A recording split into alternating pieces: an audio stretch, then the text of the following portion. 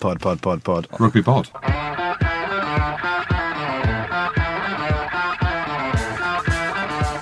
Hello and welcome along to the Rugby Pod, brought to you in proud partnership with Guinness. This is the last week to get your entries in for DIY GNS Makeover. We're giving 5 rugby clubs across the UK a makeover. You just need to send a pic of your clubhouse bar to DIYGNS@therugbypod.com. Also, we have our Christmas live shows confirmed. Ho. Very good, Jim. We're doing one at the Cabbage Patch on the 5th of December and then the other at O'Neill's in Soho on the 13th. So check out eventbrite.co.uk and get yourself along to one of those. And as always, thanks a lot to Guinness for their support. Big Jim and Goody are here with me as usual. And Ulster and Ireland's Darren Cave is just about finished off celebrating after the weekend. How you feeling, mate? How's the hangover? Not too bad. Jim was speculating on Twitter. There was no 2-day hangover. I was actually busy at training yesterday with Ulster, but it was certainly a big weekend for Irish rugby. As you may or may not have heard, I was on the radio with BBC Radio Ulster. Just what a day! Would you have celebrated that, Cavesy? Cavesy? Yeah, either or. What do your best mates call you? The pipe. Yeah, but did you celebrate after, or was it is it a little bit weird watching? You're seeing all the boys celebrating, regardless if you're injured or not in the squad. Is there a bit of you that's like, just wish I was out there? Honestly. 2 or 3 years ago, when you first leave, like if you look back to, not sorry to bring it up, the 2015 World Cup. Yeah, no, let's talk about that. When you feel like you should be there, it's harder to be happy for the guys. I'm at the stage now. I have closure. I think if all the Irish centres play at their very best, and I played at my very best, like I have closure that I think they're better players. Don't say that, mate. Closure? Listen, I'd love to play for Ireland, but I think the Irish centres are brilliant, so I was delighted. That Irish fella, Bundyacki's he play well, didn't he? He's half decent, yeah. So, well, I wasn't the same as you, KV. Yeah, I went to the World Cup. Well, no, the second...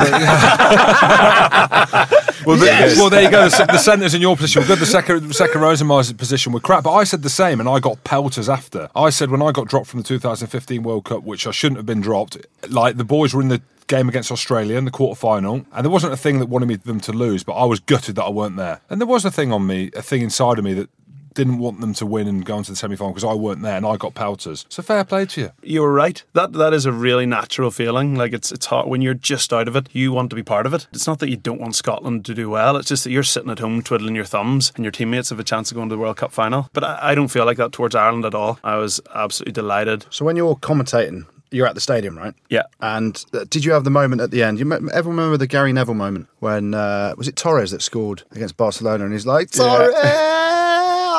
And it was like literally like he'd emptied everything in his pants, delighted. Did you have that moment at all at the end when the whole place went wild, didn't it? Yeah, and it was the Stockdale try as well, because it was one of those, as soon as he chipped the ball, it was one of those, you could see there was no one in behind, and it was one of those, everyone stood up immediately, and as it bounced up, the place was going mad. And where's the place? Where were you? I was in the front row of the media. Just bossing things. Just bossing things, face for radio. Mate, that's what's happening. Your voice is getting about, man. It's to do with the podcast, so... Last time I was on here, we're chatting about the anthems. Andy, what's the guy called? Nigel Yeldon. Apparently, he's a big radio guy in New Zealand, and he had the headphones off and was looking round in sheer amazement at the Aranavine, the Irish anthem. So maybe I have to retract what I said last time. It was the anthems, the atmosphere, it was absolutely electric. So... yeah, last time I'd sort of said that it was a shame that it was a bit of a thing to sing or not sing one of the anthems. I noticed it on the weekend. Some of the boys didn't sing it, did they? But that's what I was saying before. Carney didn't sing it.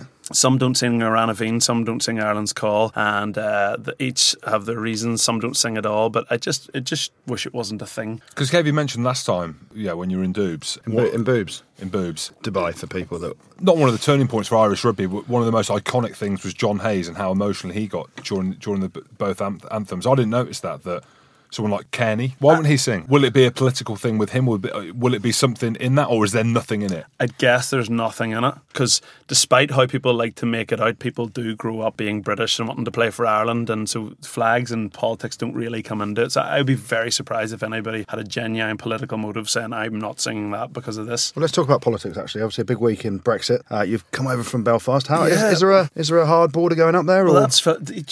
It's a big look at that rugby team. Yeah. So if there is a hard border, like those boys are going to have like getting their passports checked, going through an actual international border to go down to play for Ireland. I don't think they are now after beating the All Blacks. Exactly. It's mental. It's mental. I don't know. It's an absolute shambles. I don't know what's going on. Shambles. Do not try and talk about Brexit with Boobies, Goody. Have you seen him? It's breakfast, not Brexit, mate. You've got them mixed up. Hey, mate, I talk about Brexit every day at my job at Money Corp. It's blowing my mind. This ain't Ruggers. Back to Ruggers. Get political. Yeah. That's good. He doesn't get it. He just doesn't get Brexit, I have no idea. Anyway. How was your weeks again, Goody? No, how was your weekend? Getting absolutely smoked by the Irish. Mate. Still hurts. Yes. It really hurt. You got beaten by the best team in the world. Yeah, we did. I called it last week on the podcast. Was I the only one that called it? I don't think you were, Jim, to be honest. I think. I wasn't on the podcast, but I called it. Did you? I love the way every week after we've done a podcast, Jim's like, see, called that one. And I'm like, I can't be asked to go back and check. What is he talking? Is it Jack and Ori Jim again, or is he actually telling the truth? No, it's telling the truth. Well, you're pretty much Irish. Yeah. Your wife? Yeah, my sister. But same I thought sister, wife. The sylph, the who? Someone's from County Antrim. Yeah, my sister was born in County Antrim. I thought it was wife. Yeah, so she might be as well. And he's Devon Toner's best mate as well. How good was Devon Toner? He's not been on Twitter. I've been checking. I've been clicking on his name. You'll have to get him on sometime. I don't know where it is, where this has all come about. The Dev Toner thing. I'm a big fan of Dev. Hold on, you're changing your tune here, mate. No, you I'm said not changing pregnant my worm. You called him pregnant snake. Well, worm snake. The human sperm. You called him that as well. Well, the tab hole, but yeah. And you just said that you filled him in every time you played against him, and he wasn't very good. No, I filled him in once. I was there. Wolfhounds versus the Scottish Thistles. I was coming back from injury. You were just up and coming there, 28. Murder the bloke. There's been a murder. Anyway, that was the best performance by any Celtic second row I've ever seen by Devon Toner at the weekend. So I'm saying it here on the podcast. Devon Toner is 10 times the player that Jim Hamilton was. Mate, he was awesome at the weekend. Would he be in the top 10 second rows in the world? Mate, it's a tough top 10. Maybe now. You claim that he said this on the podcast the other week that my prime, in his prime, he was in the 10 best second rows in the world. Cavey's not laughing. He's laughing. He's just backed away. He's backed away from the mic. Well, we've got someone on the line that can tell us a little bit more about what was going on in the weekend, someone that was right in the thick of it, maybe even give an insight into how good Devon Toner really was. Sean Cronin, how are you, mate? I'm good. I'm just listening to the conversation there, that famous game in Ravenhill, I think it was, where Jim and Dev went at it. I was involved in it myself. So what were your memories of that? I just remember a lot of limbs flying and trying to get out of the way as quick as possible. It was one of those unique things that you only see once in a lifetime, I think. Who won? Devon. Oh, sure, I'm going to have to go for Devon. Yeah. Oh, here he is. Well, mate, you should be saying that. With his performance at the weekend, mate, I'll let you off. We'll get straight into it because I'm sure you're a bit dusty. But talk to us about the feelings. Let's go for the feelings on the pitch straight after the whistle. I think just a relief because I suppose maybe we probably didn't have time on the pitch to be thinking about it, but 2013 was kind of lingering a small bit there, last play of the game, and it was just great. It was great to get over the line, and I suppose we probably learned a lot of lessons from that game, and you could see if those lessons kind of stood to us in the last couple of minutes to try and close it out and just get a massive victory like that. And when you came on, obviously off the bench, you want to get involved and your heart's pumping on that stuff. In the position that Ireland were in, are you thinking, this is the greatest game I've ever been involved in and just don't fuck it up? Because that defence at the end was, you go back to the game about 3 or 4 years ago, wasn't it, when Cronin slots the kick to win it at the death? Was that playing on anyone's mind, or was it just fucking make some tackles, get in the way of big All Black people? I think it was just, it was all hands on deck and just trying to stay in the systems that, Andy Farrell has been drilling into us about just not wasting anyone on rocks or not committing too many men to the tackle like we had in 2013, and just staying in the system really, and like you said, try not to do anything stupid. They were putting us under a lot of pressure in the last 15 minutes. We struggled to keep the ball a small bit, but like I said, I just think we stuck to our system well and closed it out, which was fantastic. Well, obviously as well, we saw an awesome try. Stockdale's try in the game, clearly off the training paddock. What had you picked up about New Zealand on there? Were some of the boys holding the guys at the front of the line out as well? Yeah, it was a real. I suppose Jacob could have linked. He could have linked with someone on his outside there, but I think showed pretty big balls considering I think he'd been blocked down a couple of minutes earlier. But I think just youth and exuberance there, and he went for it again. And he's an awesome player, great bit of skill. Picked it up and got over the line. And I think a few few of the subs. We were warming up behind, got a bit carried away with ourselves as well. We joined in, but thought I was going to get an elbow off one of the All Blacks. But it was a great bit of skill, and he clearly backed himself, and he's on a pretty hot streak at the moment. So fair play to him. So you said he showed his big balls. Has he got big balls or small balls? There's a few lads with big balls in there now at the moment. I bet there are, mate. I bet there are. Nugget, it's KV here. Joe's had that play up his sleeve for about 8 years. I remember him trying it with Darce a few times. Am I right? I don't want to be getting into the plays too much on. Just in case Joe might be listening, he is listening. He is listening, mate. He'd never pulled that out of the bag with me and you on the pitch anyway, Casey. Yeah, we were. I was never on the pitch for long enough. Here, just for the listeners, obviously you've been at Leinster now for about 7 years, we reckon. I know from the Ireland schools days that you're originally a Munster man. What's that like, just in terms of your family, your friends, all the fans, etc.? With the Munster-Leinster thing, whenever we're playing each other? Or? Yeah, in general, just you being from Limerick and saying that you'd never play for Leinster. He's calling you a Judas. That's what he's saying. He's calling you. I think you've played for Munster and Connacht as well, haven't you? So a couple of years we'll get you up to Belfast. Yeah, you never know. I might do the clean sweep. They'll have me up there when I'm 35 or 36.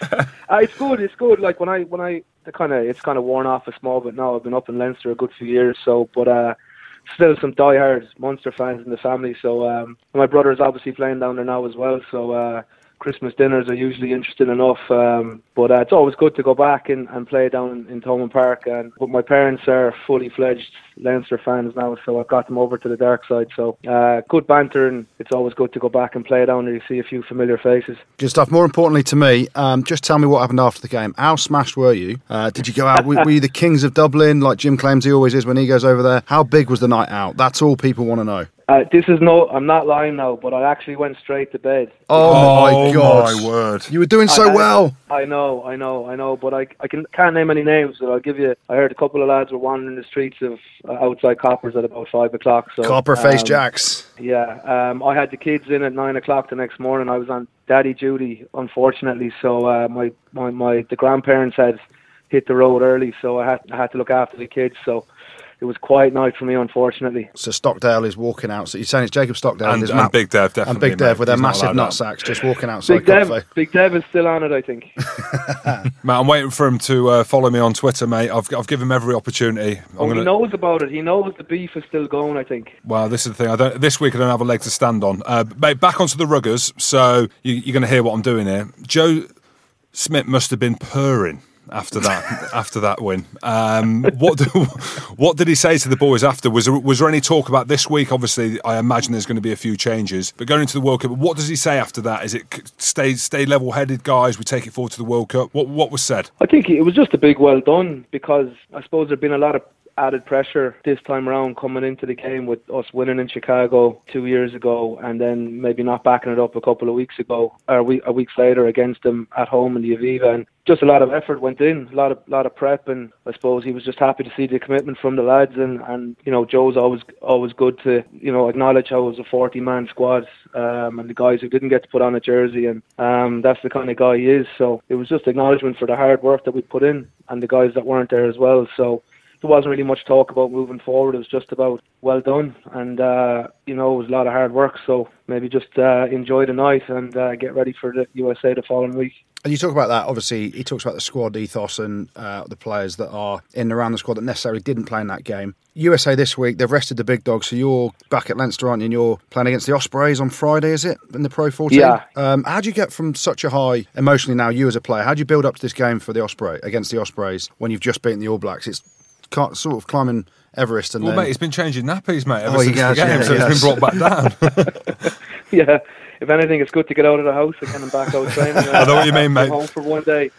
Is it okay, or is it tough, or is it you want to be playing against the USA? How's that come about? Oh, I think maybe it had kind of been outlined that there was going to be changes made. Throughout the 4 games, I had opportunities in the other 3 games. So I'm glad to be back. Glad to have contributed as much as I can in those 3 games, and go back to Leinster now and just try and, you know, you three guys would know, just going back to your club and trying to get back into the mix there and try and get back up with the calls and stuff like that. So looking forward to being back with the lads. Good group of boys in Leinster. So just get back there and get back up to speed with things, Stuart Lancaster and Leo. So looking forward to that. So Jim's given me a question that he is too scared to ask because he doesn't want to fall out with Nugget. I told him not to ask this. well, this is the question that's come from Jim. He said, you set a new record at the weekend, a 56th test appearance as a replacement, surpassing Kevin Mialamu for the most tests on the bench. Jim didn't want to ask the question. Well, he wanted to, but he didn't have the bottle to ask it. Did you know about the dirty work? Did you? Yeah, I am. Did you know about the record, and is it something that you're just sort of swinging from the trees, announcing down the streets of Dublin? I'm waiting for my letter in the post box from the president any day soon to acknowledge the achievement. To be honest with you, I got a few tags on Twitter about it. But look, any milestone's a good one, you know. Hopefully I'm in the Guinness Book of Records now or something like that, and I'll take that, you know. Well, mate, you've done it for a good team anyway, so that's a good part. Especially when the match fees and the win bonus is the same, and whether or not you come on or off, lad, isn't it? Exactly, Davey. That's is the it crucial 25 part, bags a you know game? yourself. Is it 25 grand a game as well? Or? We're not England. Come on now. Arrogant English. Sean, what were the All Blacks like after the game? Did you catch up with them for a beer? How did they respond to the loss? I didn't really, but a lot of the lads who were on the lines were chatting away with them, and I saw Josh van der Fleer chatting to Artie Surveyor, but I think like he was asking now, or is our season over now to Josh and stuff like that, so I think Josh was just telling him that our season's only getting going. Wow. Yeah, there's Ospreys at the weekend. Yeah. I just saw a lot of the lines lads catching up with him. Had a quick chat with Dane Coles before he left. But they seem like, you know, they're grand. They're actually on. I remember in 2016 we beat them in Chicago, and Steve Hansen coming onto the pitch and, you know, Sheikh congratulating all of us. So they're pretty humble guys, I suppose. You know, they'll be back. They'll be ready for the World Cup, and that's something that will, you know, as a squad, that we'll have to understand. Yeah, it was a great win, but a lot of work to be done, especially with us just starting our season, really. So the players are humble, but their fans in Andy Rowe certainly aren't arrogant Kiwis. So we were going to ask you as well, but I don't think there's any point in asking you, because through the grapevine, so I'll be in Copper Jacks, is it? Is it Copper Jacks? Copperface Jacks. Copperface Jacks. Copperface Jacks. And I get a tap on the shoulder every time. Sean Cronin's loose as fuck. Every time I'm out there. And then, so I wanted to... so, like, people, there's almost this, like, shadow that follows me. And I was going to ask you the question, but you've told me that you didn't even go out after the biggest victory in Irish history. So that's complete bollocks, isn't it? You're not loose, are you, at all on the piss? No, not at all. Look, don't believe all these rumours you hear, you know. Jim, he's a wise man. He knows his missus listens to the podcast. We didn't go out in Edinburgh either, did we? No, we didn't go out in Edinburgh last week until 5 in the morning. Stayed in with the kids, it's fine. She's calling the shots these days, lads, unfortunately. Sean Cronin, thank you so much for your time. Congratulations on the big win on the weekend, and best of luck for the rest of the season, mate. No problem. Cheers, lads. Good man. Yeah, cheers, thanks for coming on. See you Tell later. Big Dev I was asking for him. Cheers, mate. I will. Good luck. Oh, good bloke, eh? Nugget. Nugget? Yeah, Tom, why chicken nuggets? nuggets. Chicken nuggets? Because he's ginger. He's a little ginger nugget, isn't he? He's a little ginger nugget, yeah. Oh, okay. So they've copied Is he loose? Martin Williams. Come on. He would have a beer after the game. So what's happened then? He loves his family. Yeah, He loves his family. Jim. He knows his kids. He loves his kids. If I ever beat New Zealand, if any of you ever beat New Zealand, I ain't going home for a week. I don't go home for a week anyway. So how is he not allowed out? He should look after his kids, mate. Some of us do that. Some of us see our family on a regular basis and stay home with the kids. Who would have gone out? Who would have been like the front runners in that group? Stockdale, there's a very family sort of oriented feel about the team now. Like, you know, Rory Best, they love bringing all the kids on the pitch after the game. Oh, that's great. That's great. That. Nice. So there was probably at the hotel afterwards. It was probably like wives and girlfriends, kids, etc. But they're definitely. I'm surprised. It sounded like he was telling the truth. Who are the single boys? That's what we want to know. Stockdale. Oh, mate. Oh I'm telling my you now. word! Is he single? Yeah. Oh, and he's got big bollocks as well, so he can fill a pair of pants. Because you know what? You know when you fill a pair of pants or a pair of budgie smugglers or whatever, it's nothing to do with the piece. It's everything's nuts. Everything is the size of nuts. Yeah. That's what they told me when I was getting fitted. He does have some nuts, though. That chip kick, he nearly lost him in the game. Then 2 minutes later, same thing. Well, I tweeted about it actually and saying that's coaching, out and out coaching, isn't it? And giving your player the confidence. Okay, you made a mistake, but hey, guess what? We've got this set play that you mentioned as well that perhaps has been up Joe Schmidt's sleeve for a while. But you've obviously seen something. Ben Smith sprints up out from the backfield to try and cut it off on the edge, opens the space in behind, and to be able to. And I've had kicks charged down. I've thrown intercept passes and all that stuff as a ball player. Your next kick or your next pass is horrible because you're like, just don't get it charged down. But he goes and creates the match-winning try by doing the same thing that could have lost them the game a couple of months. It's just unbelievable. It's a wonder try. Yeah, amazing. And that's perfect coaching as well. You can see it's off the training paddock. That's something that Joe Schmidt and all his cats have come up with. And it's just brilliant to see. And that's his job interview for the All Blacks as well, isn't it? Steve Hansen's come out and said he's making his decision at Christmas. I don't think... It sounds like Steve Hansen's going to finish up after the World Cup. So I was at an event, something behind closed doors, a couple of years ago, and he was speaking... And he was brilliant. Like, as in, he opened up a little bit. He dry sense of humour. Because before that, you only go on what hearsay is, don't you? In terms of like, he's very dry, quite boring, doesn't give anything away. He was a complete opposite. We had him on the podcast, didn't we? Yeah, we did. Yeah, we did. Joe Schmidt's contract with Ireland's up after the World Cup. Yeah. Oh, mate, he's off. That's him. He said that he's going to make his mind up, I think, after this November. So that'll be big. Oh, yes. Do you think is he taking that? I don't know. Do you know what his son suffers from epilepsy? Yeah. Is about I think his name's Luke. I think he's about 15. Right. But I think that will go a long way to determining, if he's in Dublin and he's happy, and like obviously Ireland will be down to keep him. The thing is though, with where he is right now, he is in the best position of any coach in the world ever.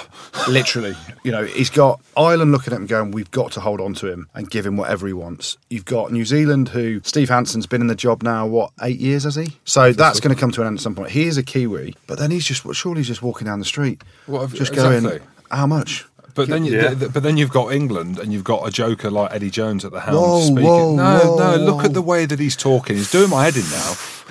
This is the thing, right? And we'll get on to Eddie Jones, and I'm a little bit disappointed. A quarter of me is an English fan.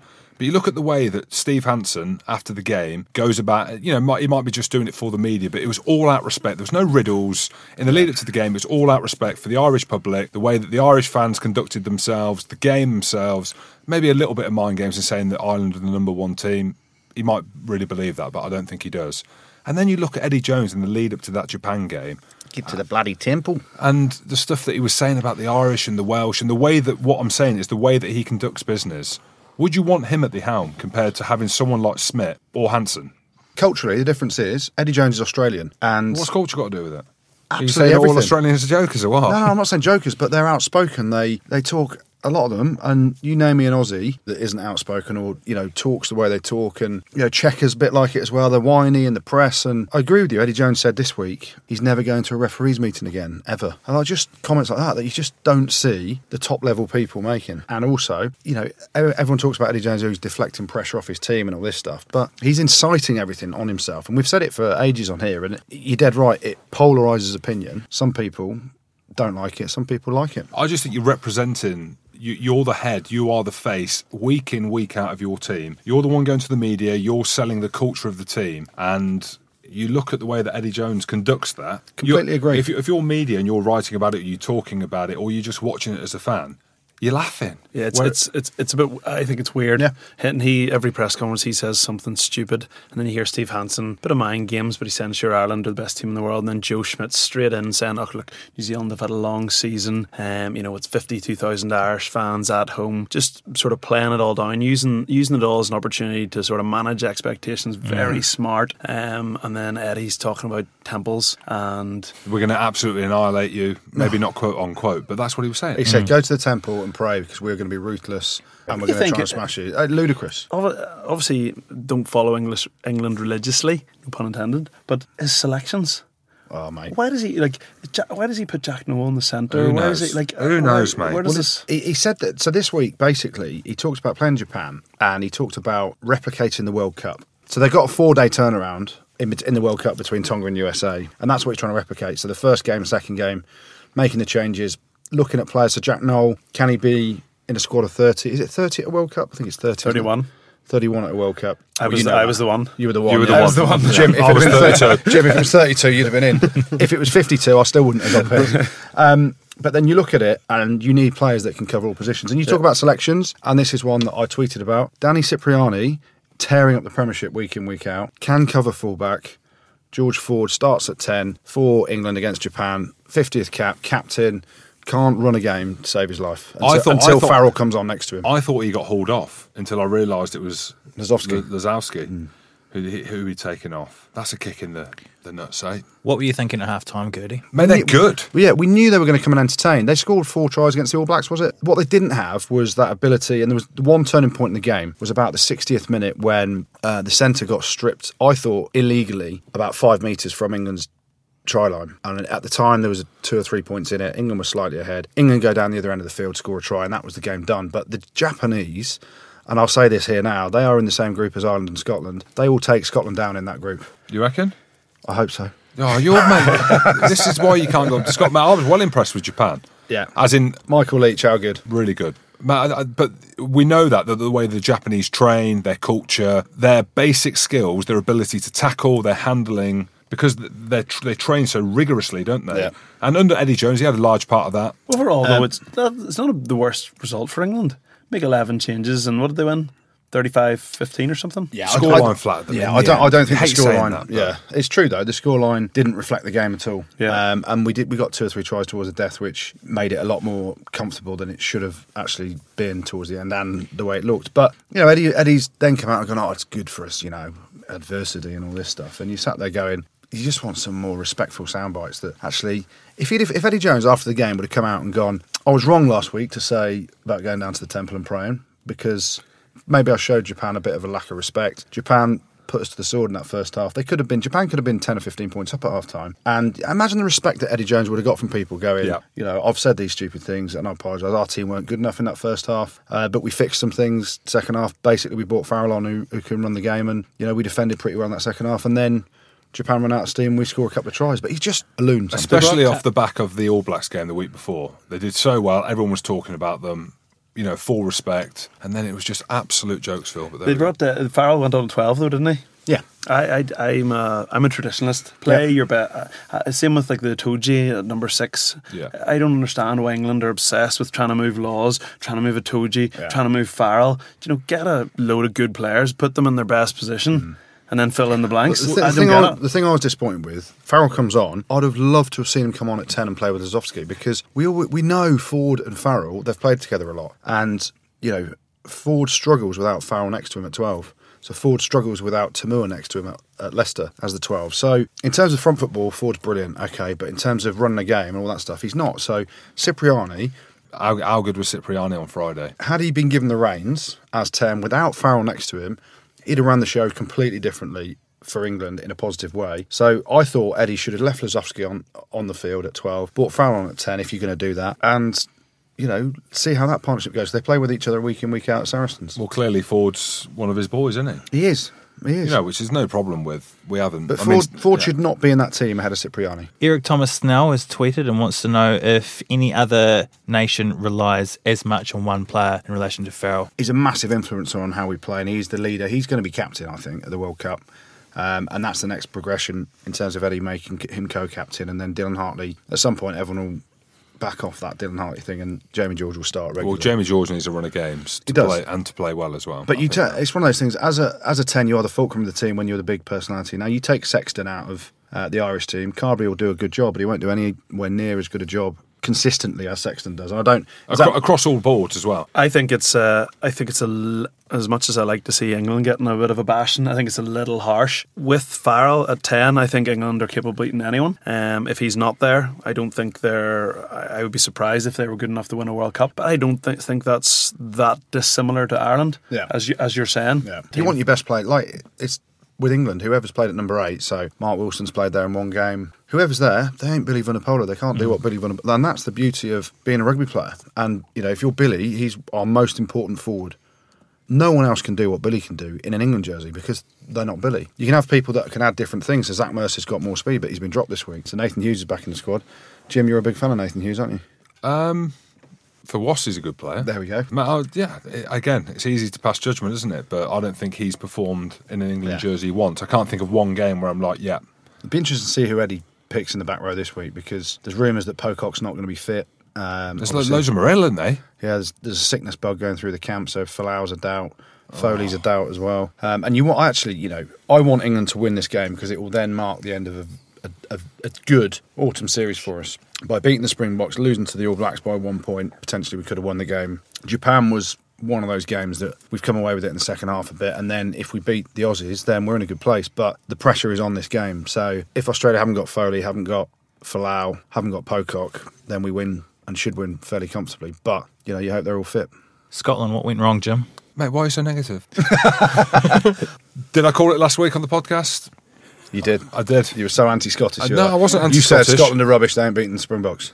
Springboks turned up. They were very good. Scotland, again, naive, had an opportunity to close the gap. They had a kick later into the game, maybe around 65 minutes in front of the sticks. Laidlaw 100% went to the corner, more turnover. Why do that? They were on the ascendancy in the game, like they were, but I don't know. I thought it was a crazy decision. I think that's Scotland's issue at the minute between where they are and getting to that next level, the balance between playing rugby. Because I'm with Jim here, I love the way they play. Yeah. Like they pass the ball, they run at speed. Sounds so simple, doesn't it? Yeah, it does. No, mate, you're right. The pace they play, how good is it? The way they're playing now, and then you take it back to when Jim played, they were shite.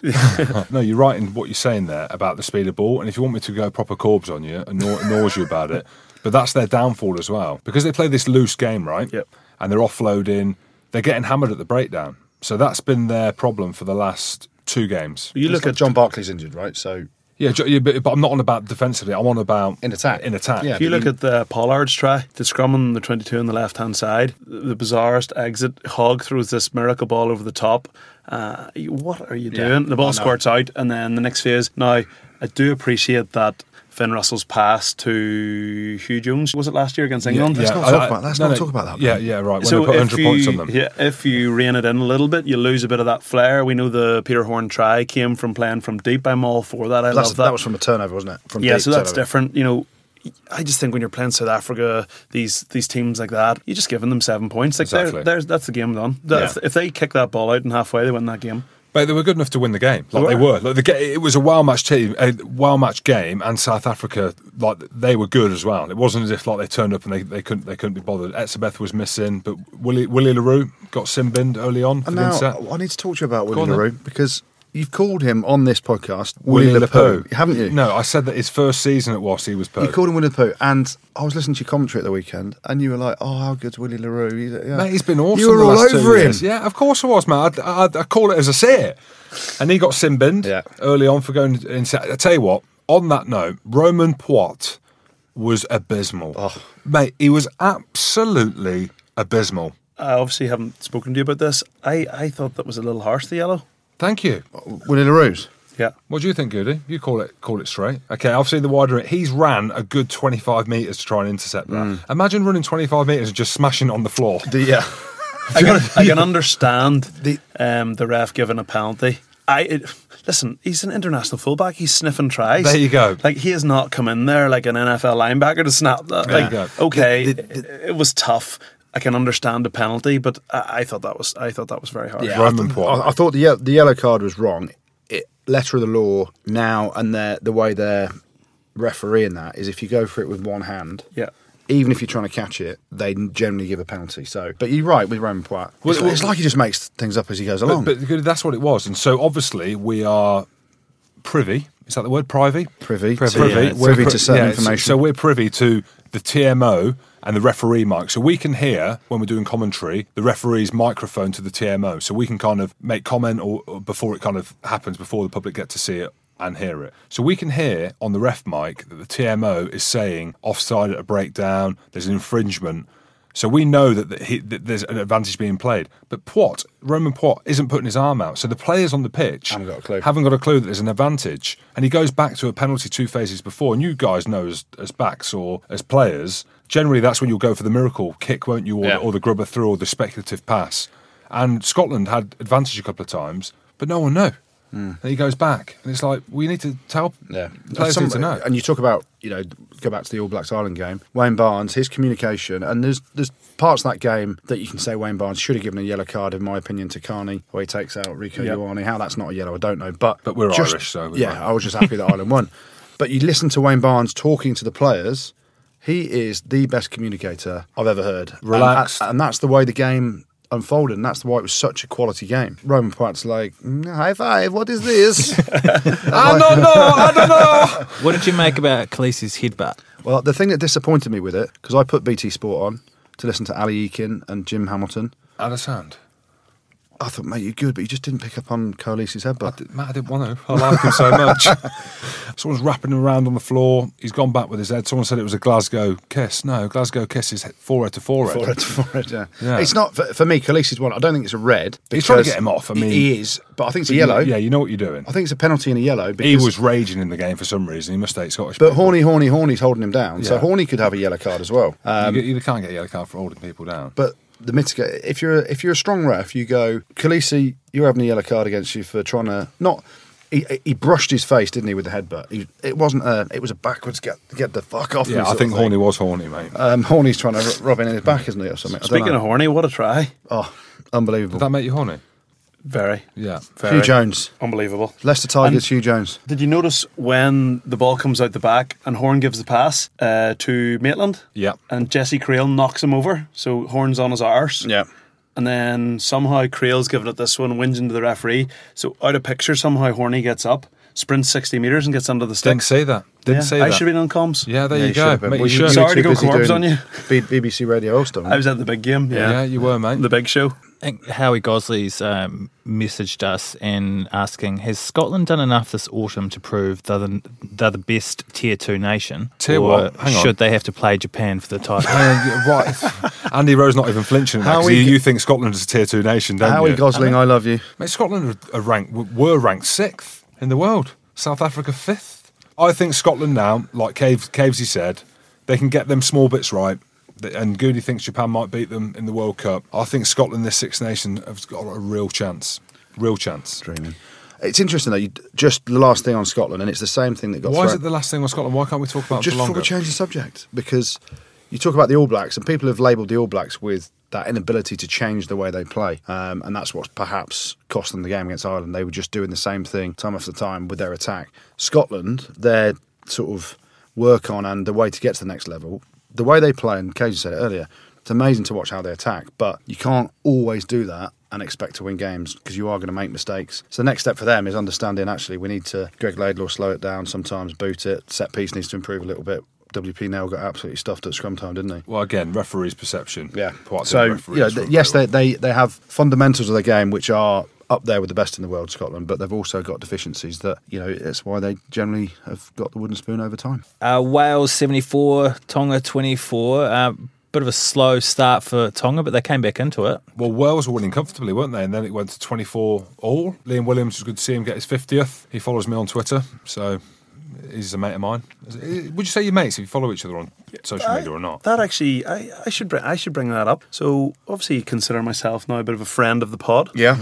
Been on a couple of times. Last time I was on, Jim texted me after, so I have to get you back, mate. It went well, all this. So having a laugh. A few days later, it came up, I was scrolling through Facebook, comes up on my Facebook up the side, friend suggestion, Jim Hamilton. So I'm thinking, Facebook, the algorithm of Facebook listens to the rugby pod. Yeah. That knows. So I screenshot it, send it on Jim to WhatsApp, and I go, look, mate, even Facebook knows. And he just wrote back and went, I don't use Facebook, pal. True, I don't. I haven't heard from him since. That's it, mate. Mate, we're Celtic brothers. We What are. happened? We are. I'm friends with him on Facebook. I saw it was his birthday over the week. Oh, I was waiting for that. So Was it your birthday? Yeah. I didn't even know it was your birthday. I would have known if you'd added me. It was your 40th and you didn't tell us. So is that a happy birthday, Goody? Or Happy not? birthday, Thank Jim. you. 36. 36. And I don't look a day past 23. Really? Mate, I'm gutted. I didn't know. Why are you gutted? Because you would have taken me out for food, a buffet. Yeah, something like that. Yeah, that's why I didn't. Was that Wales Tonga? Is that us done on Wales Tonga? Yeah, Wales time was great. Well, to be fair to Wales, 8 wins in a row. Mate, Wales are doing well. Yeah, and they've got squad depth as well. So when Jim talks about Scotland and the Six Nations, absolutely no chance. Wales, definitely. Wales are in a good place. They're very really, good place. really under the radar. I'll tell you one thing we should talk about, and I am quite sad about this because I'm a huge fan of the South Sea Islander teams. They're falling by the wayside, big stars, aren't they? You look at Samoa. Samoa lost to Georgia at the weekend. That's what I mean. So you look at Samoa, you look at Fiji, and I love Fiji. I love Fijian players. I love the way that they play. And you look at Tonga at the weekend. I mean, it's a shame, isn't it? Just on that, Jonathan has got in touch and says he's frustrated watching the Pacific Island sides get hosed and wants to know if they were helped more with better infrastructure, training facilities and coaching, would they be competitive with the best teams in the world? So that's to back up what you're saying, Jim. Well, it's to back up, but all the teams that we played in, Kavy, I don't know about you, Nick Williams, he was also for a long time, wasn't he? Yep. And he's South Sea Islander descent, am I right in saying Yeah, that? I think he's Samoan. Charles Piatai, Tongan. There you go. So you're name dropping now some of the best players, the Tuolangis that we've played with, the Vunapolas. These guys who are fit and in a professional environment are generally the best players in your team. And then they go back to play for the Pacific Islands and they're getting beat 74-24 by not a second string Wales team, but an underpowered Wales team, and 50 points is it's a 100-mile difference. It's down to preparation. I look at how much, obviously I'm not involved in it now, but how much preparation Ireland put in. There's mini camps, all players are centrally contracted, they're getting pulled out of games here. None of that sort of World Rugby International window. You only play when you're allowed to play, all that, and then you look at the Tongan players scattered all over the world. We'll meet in London, sure, because nobody's in Tonga anyway, just thrown together. They haven't got a chance until they sort of get, I don't know what the answer is. Is it a Pacific Island Super Rugby franchise? I think with Argentina it's worked well, getting a lot of their players back at home, and I think we've seen something similar with Japan. I don't know if that's the answer, but just something to get them a bit more together. We've talked a lot about the international rugby that's been going on, but the Premiership was on as well. Goody, Wasps. What's going on, mate? I didn't see it that way. Well, it's not about the game. It's about the off-field stuff you mentioned. No, Wasps. What's happening? We were poor at the weekend. Nairo Rivaro literally single-handedly destroyed us. Wasps. We were garbage, and Dai Young was very honest after a game, and Dai was like, "You get what you deserve. We deserved absolutely nothing. Missed too many tackles, made too many errors. We're going to work hard and bounce back. We're in a slump in terms of our form." Problems off the pitch, Goody, or not? I'm going to ask you. Mate, you asked me the what tough problems? questions. What problems? Well, the Coventry Evening Telegraph produced some accounts that came through. And I ain't a math Did it have Goody's wage on it? Yeah, big food bill. Added on. Did it have the hospitality sales and stuff on there? Listen, there's a lot of rumours that are going around, and as we had Lawrence Delalio on here a few weeks ago saying, off the field, Wasps are the most successful team in terms of money coming into the club through various different activities. Now, you compare it to Saracens. I looked at the games at the weekend. Saracens had 7,000 people at Allianz Park. I was one of them. Right? So that ain't balancing the book, 7,000 people watching Saracens on a Saturday. I'm just going what's been thrown around on social media, what was in the newspapers about the accounts. I don't know anything about accounts. My maths teacher was rubbish. Great woman. Whoa! Great woman. Gloucester hammered Leicester 36-13 on Friday night, and Cipriani start again. We'd already talked about that. Ollie Thorley, has he got what it takes to play international level if he stays fit? Mate, Cheltenham College apparently. And he's got a tooth missing at the front. You'd never know he was a private school kid, would you? Is it a tooth missing, or is it a massive gap between like Alex Groves? Remember Grovesy? What, Keith? Keith the teeth. Yeah, he had horrendous teeth. We called him Kinge. Some wheels. Thorley, those wheels to finish that trial. Mate, what about how good was Ben Morgan? Ben Morgan's footwork. Mate, he must be out of contracts at the end of this year, mate.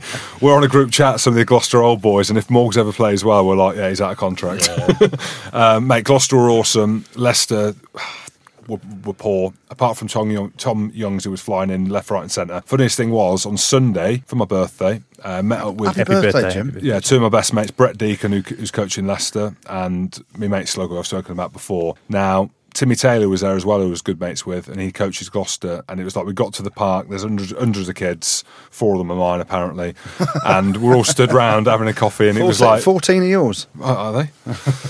And we're all stood round having a coffee, and it was like... Yeah, awkward. You had to be there, Cozy. Yeah, great story. But that's I tell you what, though, just on Gloucester, it's Jesse Krill. Did you see the interview that he did? Yeah, in the lead up to that game? Mate, unbelievable his story. So giving him a shout out, and the whole of Gloucester, because I call Gloucester top 4 team. Mate, they got a chance. They are a top 4 team. 100%. Bristol were unlucky at the death against the Chiefs. Uber Wookie, Matt Owen, his Twitter handle's Uber Wookie. Should a penalty try have been given at the end at Ashton Gate? From what I saw, Tom Lindsay is the last player of the game. Tom Lindsay's coming from the side. Didn't actually collapse it himself, but deliberately came at the side.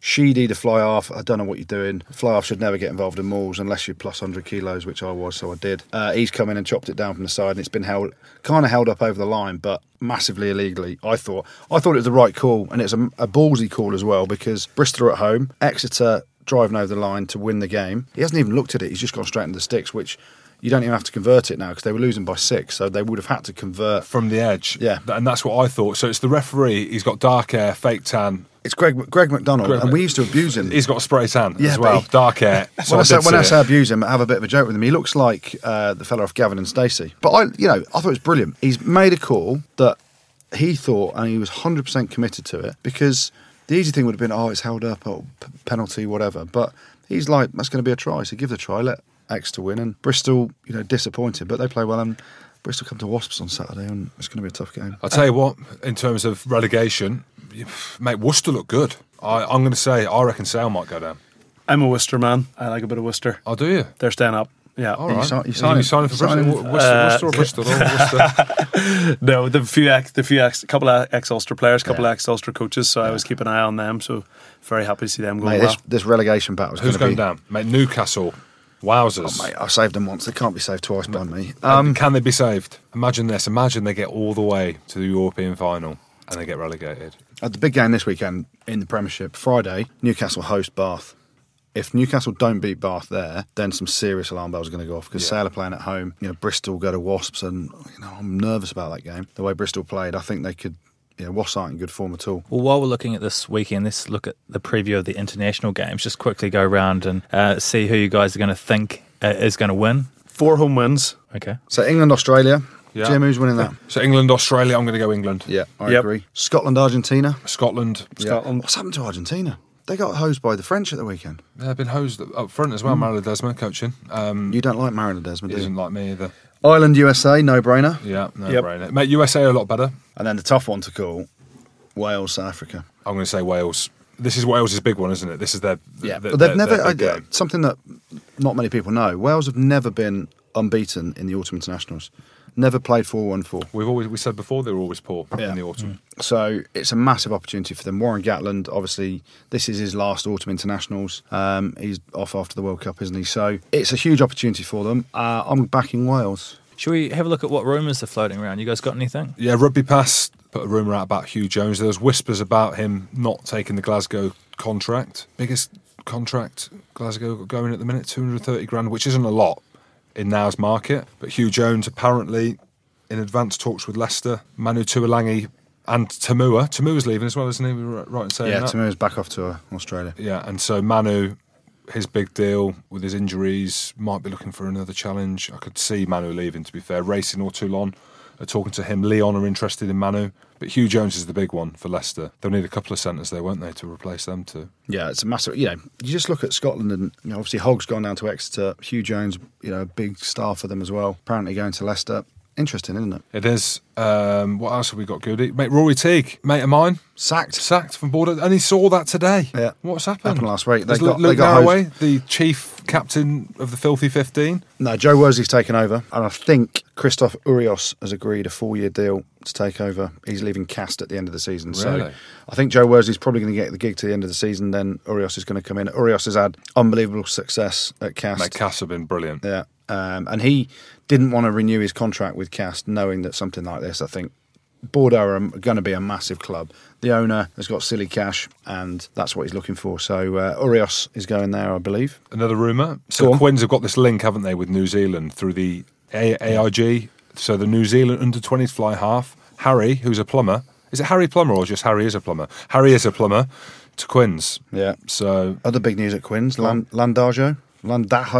RG scrum half, apparently going to Quins, potentially. Okay. Danny Kerr, big question marks over what he's doing. What do you reckon? He's been dropped out of the squad, hasn't he? He has, for this weekend. But obviously, as for Quins, and for any club actually, when you've got your top players, you can't just sit there and go, well, Danny's definitely going to sign with us, so we will just not go into the market and look for people. So you start talking to other players as well. So that's where these rumours come from. Manu, like you said, talking to Racing and Toulon and Lyon. So Hugh Jones is now being linked, and it's a two-way thing, isn't it?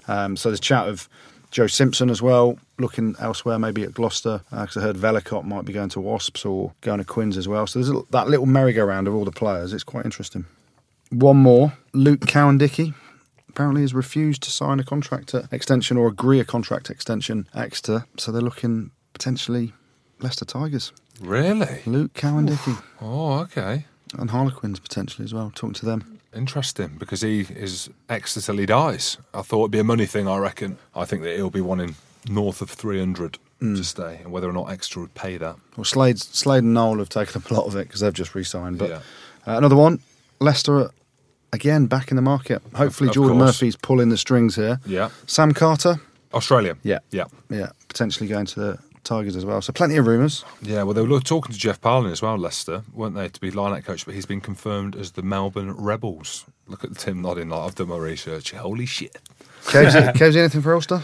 What are you doing?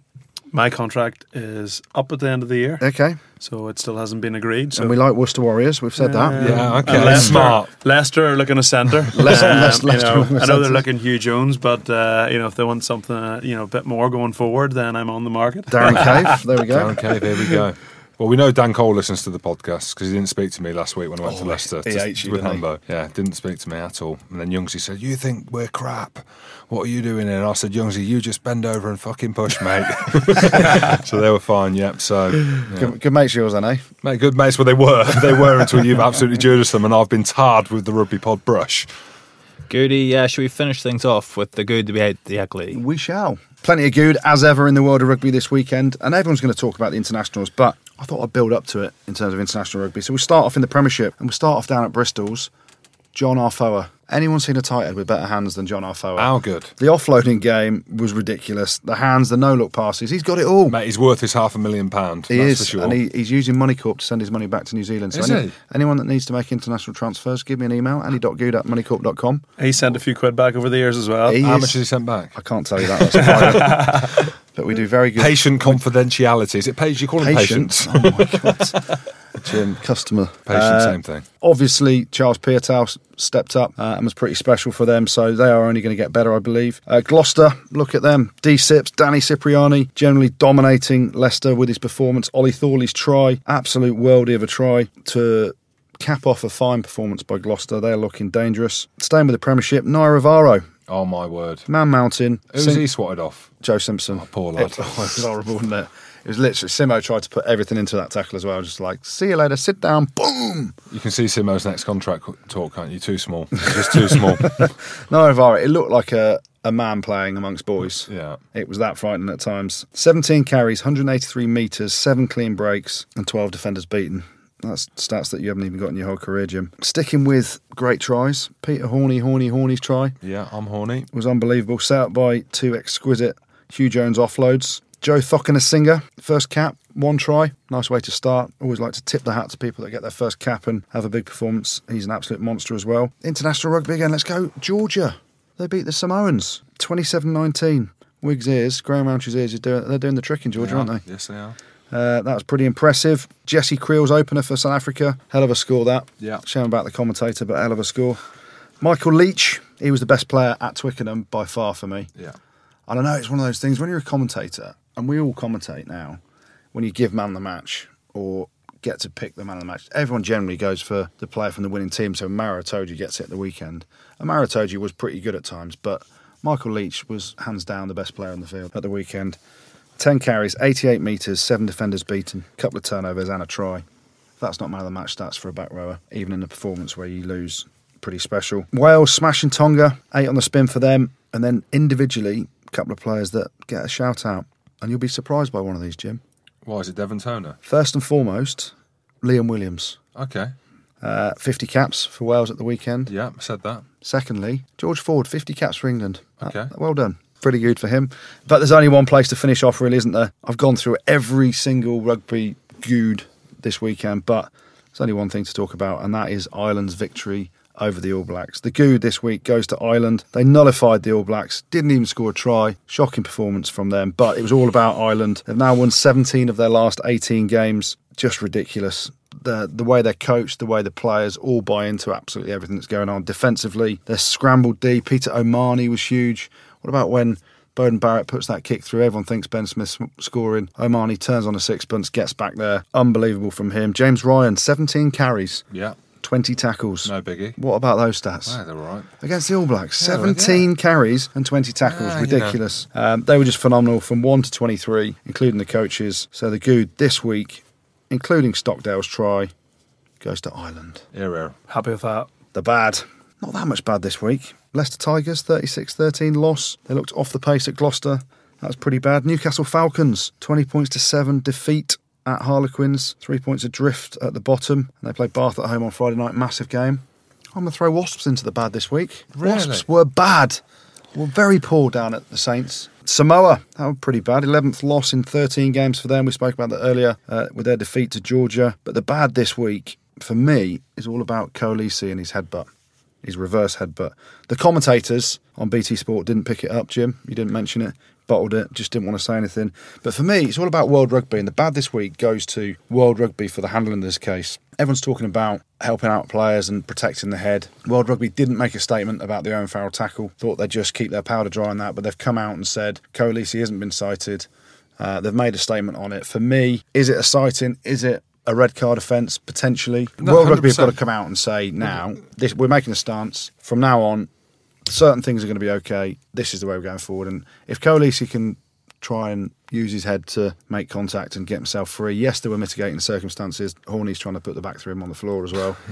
But the whole Kolisi reverse headbutt, that was the bad for me this weekend. Okay. Yeah, you can't be sending players off left, right, and centre for tackles, and then say that somebody's tried to headbutt them. If we're trying to protect head, and they've done so much to get rid of head-on-head collisions, 100%. and then if someone's going to try and headbutt, it's not good. And then the ugly. There's only one ugly thing in rugby this weekend for me, and it's all about Gareth Thomas, the homophobic attack on him in Cardiff by the 16-year-old youth. Absolutely disgusting, but it's tinged with a little bit of good as well. So obviously no one wants to see that, but the way Gareth's handled it, and he wants to have some restorative justice on the scumbag that attacked him. What does that mean? Basically, a rehabilitation through reconciliation with the victim. So he wants to be able to say, don't just bang him in prison or anything like that. Let's try and rehabilitate him and make him understand why it's wrong, what he's done. So, for Gareth Thomas, he's put a video out there about what happened and why it happened, and hopefully this can have a positive message on the public. And the fact that there's any homophobic attacks going on in the world now is crazy. So Gareth Thomas, it's an ugly thing that's happened, but hopefully a good can come of it. Thanks, Goody, and thank you all very much for listening. Don't forget to subscribe, follow us on Twitter, review us on iTunes, and check out our monthly subscription service, Superfans, at patreon.com/The Rugby Pod. The Rugby Pod! The Rugby Pod. Pod.